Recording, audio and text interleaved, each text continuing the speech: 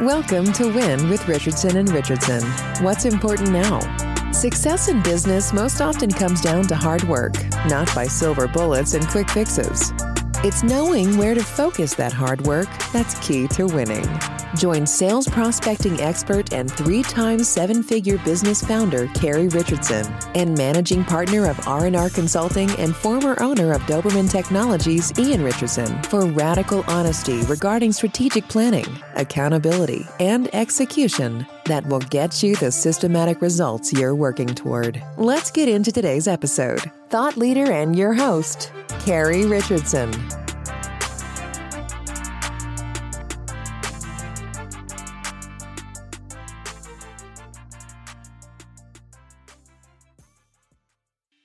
Hello and welcome to Win. I'm Ian Richardson, your host, and I'm here with Izzy Amato. Izzy, how are you doing today? Really good, sir. Thanks for having me. Hey, glad to have you. Izzy is the founder and CEO of IT Ninjas at itninjas.tech, and he believes in empowering and guiding business through technology. He's been in the industry for 7 years, holds multiple certifications from CompTIA, VMware, and other industry leaders. He's got an interesting background, starting in California's Silicon Valley, and has been involved with heavy hitters like Facebook, Stanford, Apple, and others. IT Ninjas is focused on business process outsourcing. Izzy, tell us about your founder story. There's a little bit of interesting background there from your father and his history and your history. Talk to us about that.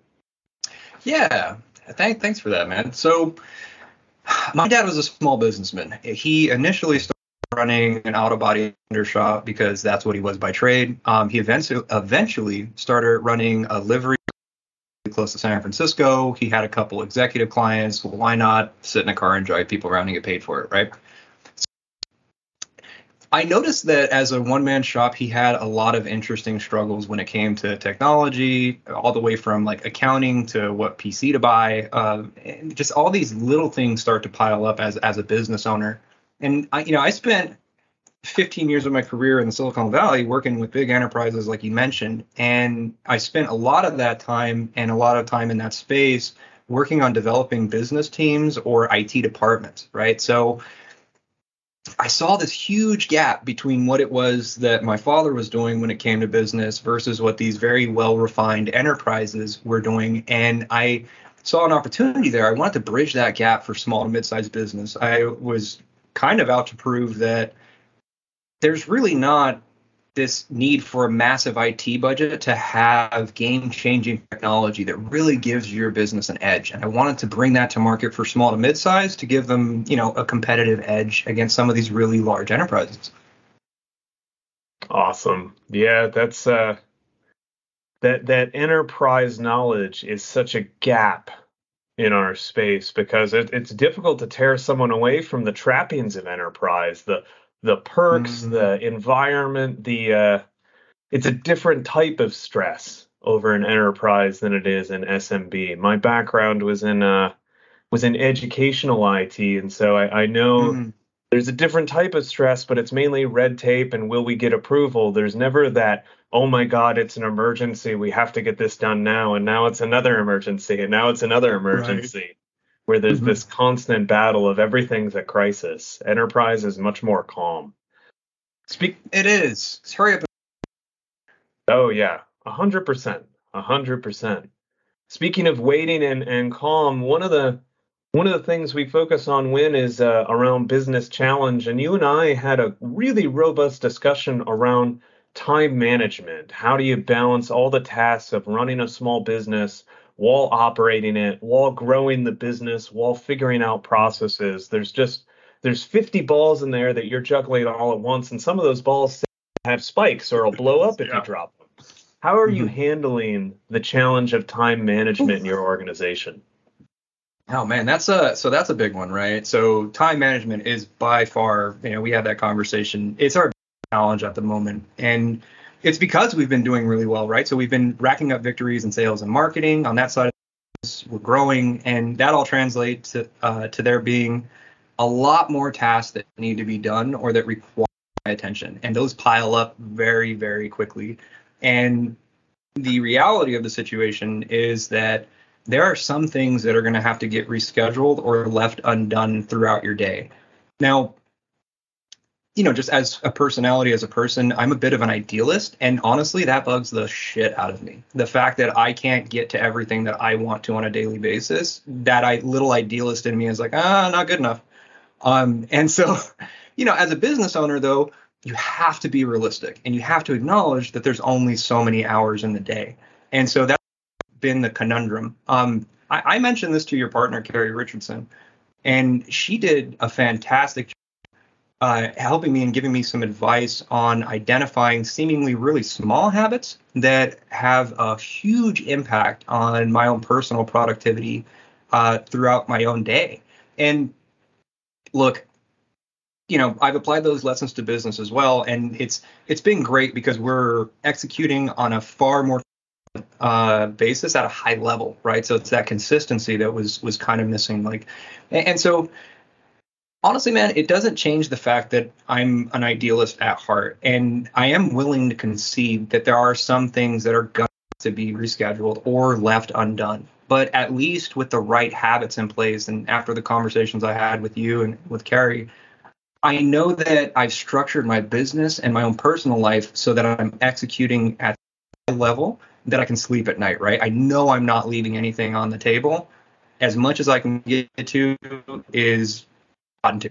So, and at some point we got to hire some local talent, right, out here in Jacksonville. But in the interim, we're staying sharp, and focused, and we're going to continue to execute not only for our current customers, but for those we're onboarding. Yeah, that's you mentioned Carrie and habit building, and she is if there's a bigger cheerleader of James Clear and Atomic Habits, I haven't met it yet. I think she promotes his book more than James does. But the big takeaway that I took from that book, and it's a common takeaway, is that 1% improvement. And hey, forget 365 days. There's 270 working days. So if you're on Monday to Friday and you're improving 1% every day during the week, you're 270% better. If you're improving 1% every weekend on something in your personal life, then you're 100% better by the end of the year. And that's what really resonated with me is, hey, you can be 2.5x better on your career as well as 100% better something personal if you divide up and conquer and form two different habits over the course of the year, which is just really impactful, and it creates that sense of balance in a world. So yeah, that balance, it's hard to come by. I mean, we were just talking about enterprise. Like, you get a lot of guys in that space who never moved beyond that, or working for someone else or working for an enterprise that are talented, that could easily run a business. But, the weekend comes around and they just decompress and they do nothing for their own personal development. It's almost as if they're willing to wake up early in the morning for somebody else to get paid, but they're not willing to do that for themselves, which is kind of this really weird mentality that I've never really understood, or I can't relate to it. Yeah, the risk tolerance of entrepreneurs is one of the most inspiring things that I've found. Just that's the ability to say, you know what, I'm betting on me. I've got this. I know I can do it, and so I'm going to dive in. There's no safety net. There's no bungee cord. I'm just leaping off of the cliff, and let me show you that I can fly. That's just super inspiring. Speaking of entrepreneurs and just jumping off of a cliff, you jumped off of a cliff when you went out and around the space and you said, hey, I'm diving into this. When you founded your business, I'm diving into this. I don't want to reinvent.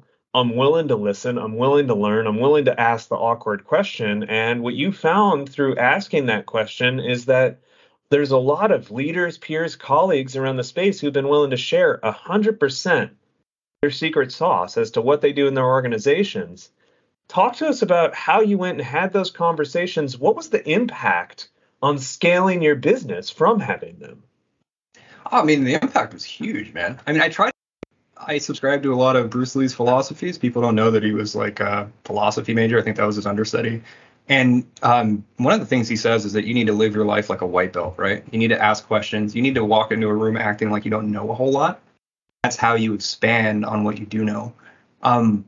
To that, I've really, in late 2021 and all of 2022 so far, we've made a really concerted effort to get out and meet more like-minded people in our space. I call it a tribe of mentors, right? To totally steal something from Tim Ferriss.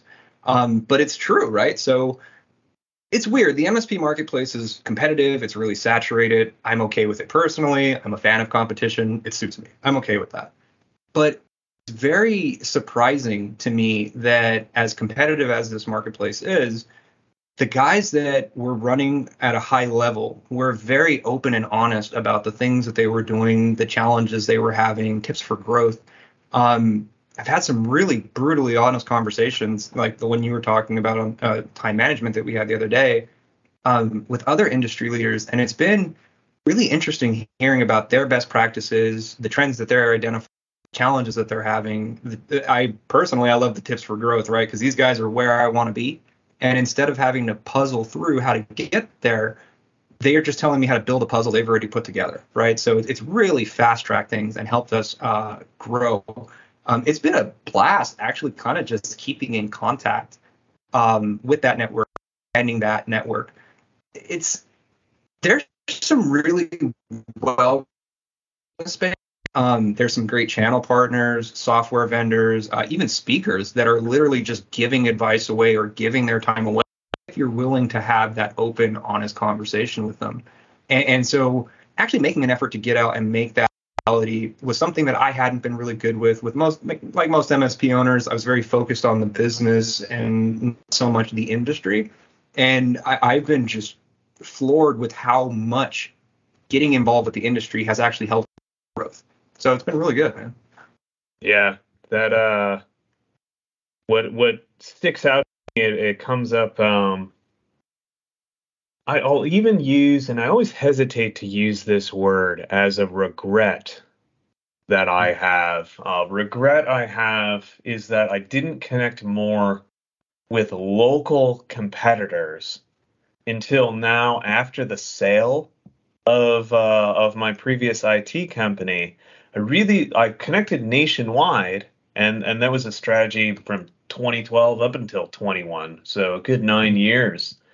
But locally in the space, I didn't start connecting with competitors until the very end and really deepen those connections after the point of sale. And there's just so many good professionals in my local market who, like, now that I'm there, I'm like, I've missed out on friendships and colleague relationships and just guys who I can shoot straight with about who are here, who understand it. And so, like, hearing that superpower of yours where you just went out and said, hey, like, let's talk, let's chat, man. I only have a spot in the sandbox, but I hear a lot more guys like me than guys like you. And like that willingness to dive in and have those conversations is like I said, a superpower. And it's really, really, really inspiring to me to hear that you've embraced it as a core strategy. Thank you. Thinking about strategies, one of the areas we really like to focus on at Win is around opportunity. What's important now? What are we going after right now? And you and I had a huge conversation around cybersecurity. Huge topic. Everybody hears about the breaches, whether it's a big one like the pipeline breach, or a more micro one around, hey, last year there was a bread store in my local town that had a ransomware attack and it made local news. Yikes. Right? Like there's macro and there's micro when it comes down to cybersecurity, but it's everyone's problem. And one of the things you mentioned was there is an opportunity around presenting the need for cybersecurity to small business owners without pushing that fear button, without tapping into fear, without selling via fear. Talk to me about that. Talk to me about this opportunity that you're pursuing around cybersecurity. Oh, man, I can't tell you the number of really talented engineers I've watched over the years, like tech talk their way into getting their way or getting somebody to spend money on something. And I just, having observed that, it never results in any kind of trust in that relationship, right? completely erodes it. And so to what you were saying, I mean, right now, I think every MSP has a really huge opportunity. And I would even take that further. There's almost a critical need to educate business leaders and small to mid-sized business leaders on their own personal cybersecurity. Now, like you mentioned, I mean, none of this is new, right? So it's become a problem for businesses of all size. There's a reason we're all talking about it. And there's still so many businesses, small to mid-sized businesses, that have done nothing about it or nothing with that knowledge. I mean, we've seen the news, we've seen what a single event can do. Why aren't they being more proactive? And I've been chewing on that for a while and trying to figure out what that was. And more importantly, how can I get the word out without sounding like I'm trying to scare you into buying a cybersecurity product? And the conclusion I came to, and I'm convinced of, is that if I teach business leaders, especially in my local community in Jacksonville, to practice better personal cybersecurity, it necessarily has to change the way that their organization perceives or handles those cybersecurity events and breaches. Now, the vast majority of stuff is just very easily avoided. And the cybersecurity basics all businesses should have in place are low to no cost, right? They're not these huge things that are massively expensive. I think there's this perception that really good, or just any cybersecurity, it's a myth that it would be affordable, right? So affordable cybersecurity is kind of a myth, or that's the perception anyways. And look, I mean, you know it as well as I do, spending on these tools, or the right tools at the right time, is definitely really going to help. But I've worked with really large enterprises that make billions of dollars a year, that spend millions of dollars on cybersecurity audits and tools and compliance and all kinds of, and they still have breaches. And on the flip side, I've worked with really small businesses with a tiny shoestring IT budget that prevent and stop breaches effectively on a routine basis. And so it has to be, I'm convinced that that's because there are business leaders in those businesses that actually have a cybersecurity mindset, like Scott Ongebaum likes to call it. And that starts with teaching them about their personal cybersecurity. But it sounds a little crazy.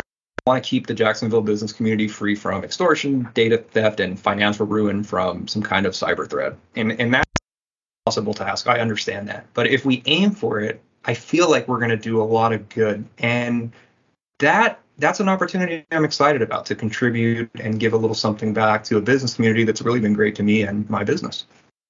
Yeah, the BHAG, which I heard you touch on, right? That Jim Collins' big, hairy, audacious goal is such a powerful tool when it comes to vision.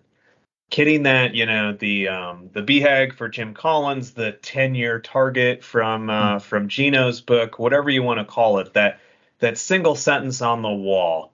We are going to prevent financial ruin in the Jacksonville entrepreneurial community via sensible cybersecurity, right? Like, that is the rallying, that visionary statement to inspire the team forward. It's powerful. And even if it is impossible or lofty or improbable, it's still that bannerman at the front of the charge, right? That's such an inspiring thing. The other big takeaway that I had was that if you sell to fear, never establish trust. And trust is such a powerful tool in a relationship. If you have trust, there's the ability to be vulnerable. And if you're vulnerable, that's where real discovery can happen and real improvement can happen. The best relationships I had in my IT company is when there was the willingness to say, hey, look, here's what it is. Here's the problem. Here's what happened. I could be vulnerable if we messed up, and the business owner could be vulnerable about their goals, about their hopes, about their fears, desires. So that when they say, hey, man, I'm thinking we had a husband and wife care team who they were in their 70s, and they were honest 2 years beforehand. They said, hey, we're going to be sell. And that conversation, it's like, look, who knows who doesn't know, and no one knows except for you and us. Well, all right. Look, we're gonna kick stuff down the road, because there's no way you're gonna get the return on investment for a new $20,000 server to host your EMR. And if you sell to anyone remotely bigger than you, they're gonna ditch your EMR anyways. Right. So let's rob, cheat, and steal to keep this thing going. We're going to buy some parts right now. We're going to throw them in the closet. We'll do our own warranty service on. We'll just keep this thing going until you get across that sale finish line, because it's a 4-year anyways. And in 2 years, if you sell, it'll be 6-7 years old. They're not going to do anything. It's completely appreciated on your books. But let's create a strategy around selling in 2 years. And it served us well. And that it only came because there was trust. Yeah. It only came because there was trusted that we would serve them in the right way. And hearing that that's a core strategy, man, is like your willingness to be vulnerable and go ask questions as well as create trust. There's like, watch out, Jacksonville. IT Ninjas are coming for you. Yes, we are. No, I agree with you 100%, man. It's something that comes at such a premium, right? It's so hard to build up, to use that or to kind of abuse it in a way to like sell a product, fear somebody and then, man, what you're wasting something so valuable on something that's kind of trivial, right? Like it's a couple more bucks on your book. Like it's not a big deal. Yep. Avoiding the short-sighted sale for the long-term relationship. That's Izzy Amato for you, everyone. Izzy, I want to thank you for being on Win. Everyone, if you're interested in learning more about Izzy, you can connect with him on LinkedIn. You can go to tninjas.tech to learn more about their company. And I'm Ian Richardson for Win. You can view more about Win, learn more about Richardson and Richardson, see our blog, check out our webinars, or subscribe to the podcast at r&r.consulting. I'd like to say thank you, Izzy, for joining us, and thank you all for tuning in and listening. This is Win and Ian Richardson signing off.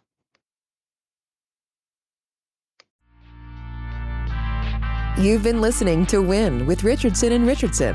What's important now? We're so glad you've joined us and know you're one step closer to winning big in your business too.